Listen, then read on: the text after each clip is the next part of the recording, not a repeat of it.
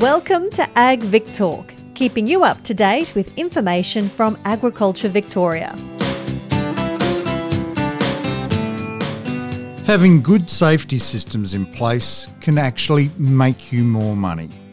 G'day, I'm Drew Radford, and those words belong to farmer and seed business owner Ashley Fraser, a passionate advocate of doing things the right way so that all his team go home safely to their families at the end of the day. To delve into this deeper, Ashley joins us for this AgVic Talk podcast. Thanks for your time. No worries. Thanks, Drew. Ashley, you wear a few different hats across a couple of different entities. Can you just map out what they are?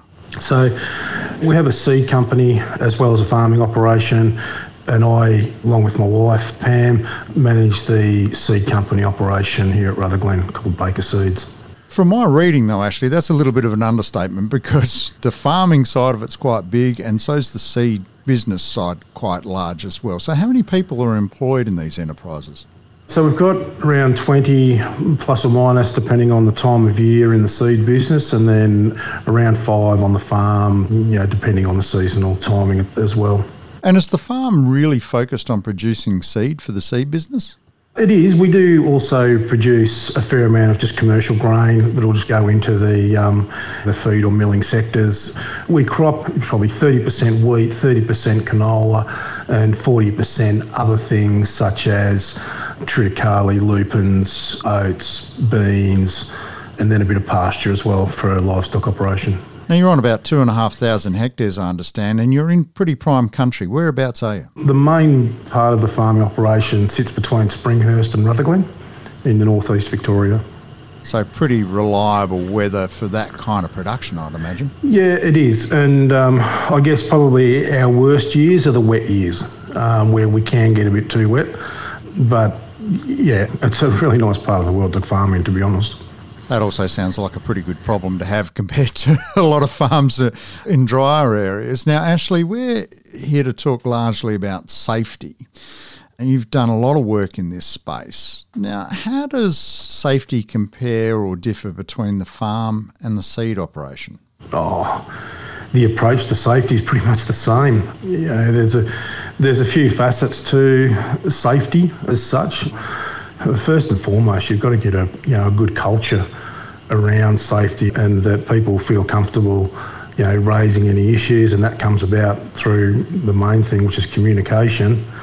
And then I guess from a business point of view, there's the documentation side of it, which is essentially being able to prove that you do what you say you're doing. Now, you mentioned there a good culture, and being a leader is not something most people always think they're going to find themselves doing, but how important has that been for you to find a leadership style and build those skills when it comes to maintaining safety within the business and developing that culture?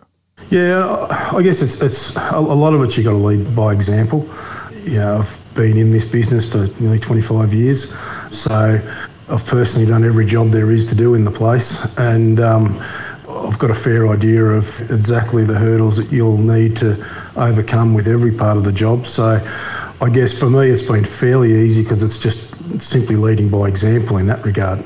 You mentioned communication. Is that formal or is it written, and is it something that occurs daily?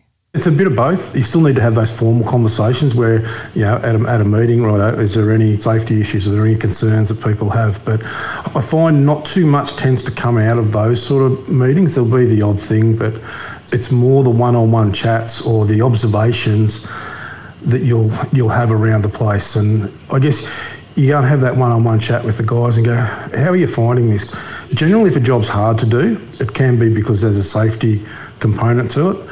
And then we just have that discussion and we see if we can work a way of manufacturing something to make that job easier, which will then also make it safer. The large part of what you're describing there is actually being heard and acting on what you're hearing. Oh, absolutely. First and foremost, to have a good culture, you've got to have a workplace where people feel engaged and they're happy to share their opinion, and those opinions are respected. I mean, we've always maintained that we're a family business, and when you come to work for us, you become part of our family and you're treated accordingly. That's a fantastic perspective. Everyone wants to go home in the same condition that they got to work in. That's a fair enough thing for everybody to hope for. I understand you had a visit from one of the Victorian government-funded Making Our Farms Safer advisors.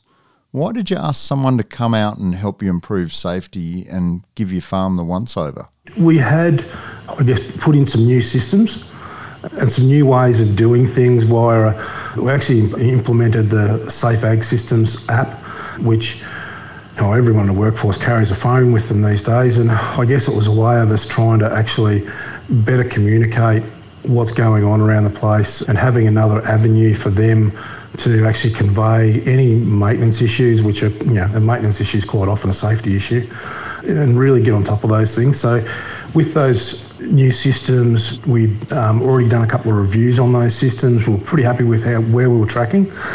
It never hurts to get a second opinion and someone go over and go with that hasn't been to the business before and say, righto, well, I can see you've got a couple of holes here or there or whatever it might be.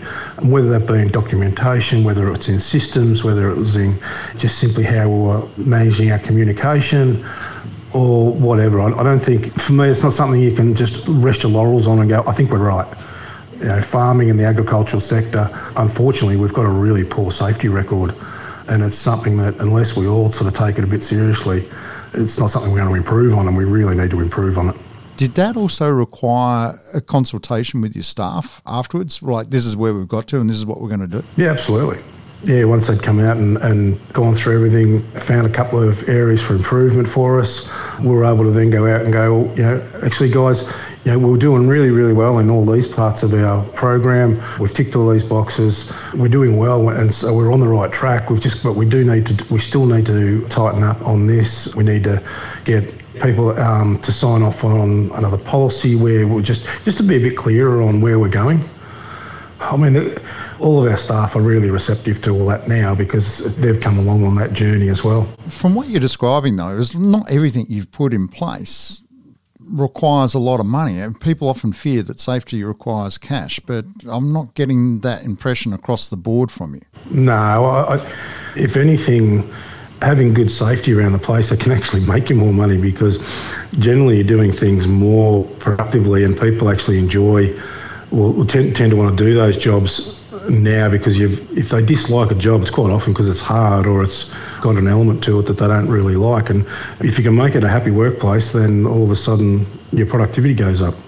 In terms of an ongoing process, you'd say you talk to your staff a lot, but are there formal procedures in place such as inductions and feedback mechanisms when things go wrong? Oh, absolutely. With the app we're running now, if anyone, even so much as scrapes a knee, they can log that as an incident or a near miss. There's formal procedures there that they can log those incidents or near misses, and as soon as a near miss is logged, I get alerted to that and I can go straight out and have a conversation and get an understanding around what's happened, how it's happened, and how can we stop that from happening in the future. But that only happens after they've completed all of their inductions. They understand all of our safe work practices. They understand our good manufacturing processes. There's a whole raft of policies and procedures that sit behind that they need to be aware of and have signed off on before they've even set foot on the work site. That's got to be a dramatic shift in thinking for an old guard of farming. People who just sort of went, well, there's the tractor, away you go. Has that been difficult to change that mindset with some people who've come from more traditional farming backgrounds? Yeah, you're right. And I hear it with my role as a VFF Grains president, you hear it quite often, it just all seems too hard, or I just can't be bothered with that, all that side of it. But I tell you what's hard, and I reckon the hardest thing in the world would be telling a workman's family that, he's just had a tragic accident and he won't be coming home. I think that in reality, that's going to be a way lot harder than implementing a few safety procedures. That's what it really comes down to when you put it in that context. I understand Victorian farms make up 14% of workplace fatalities, despite only employing 2% of working Victorians. That's a sobering reality check, isn't it? That's not a badge of honour that anyone wants to wear. And so, we've got to get serious about it as an industry. And for those people out there that say it's a bit hard, or I don't know how to do it, I don't know where to, and most people just don't know where to start. And there's plenty of places to start out there. And I applaud the VFF and the Making Farms Safer program, because that is a really non-confrontational way of getting safety brought in and formalised on your farm. It's a lot easier to make that phone call than wait for WorkSafe to come through the gate and actually order you to do it. Ashley, a lot of this is also a legal requirement now. I imagine also it's been driven to some extent by the insurance industry in terms of, you're going to get hit with higher premiums unless you can prove that you actually have these systems in place. Yeah, absolutely. It is a legal requirement. And the first thing WorkSafe, when they come in through the gate and you've had an incident, they'll openly say to you, I hear what you're saying, but where's the documentation that proves what you've done? And that's where a lot of farmers will look at each other and go, well, we don't have it. And, well, none of what you said actually happened then. And that's where farmers can become very vulnerable for legal action. But when you talk about insurance, it's interesting you say that, because it was actually our insurance agent that put us onto the Safe Ag Systems program.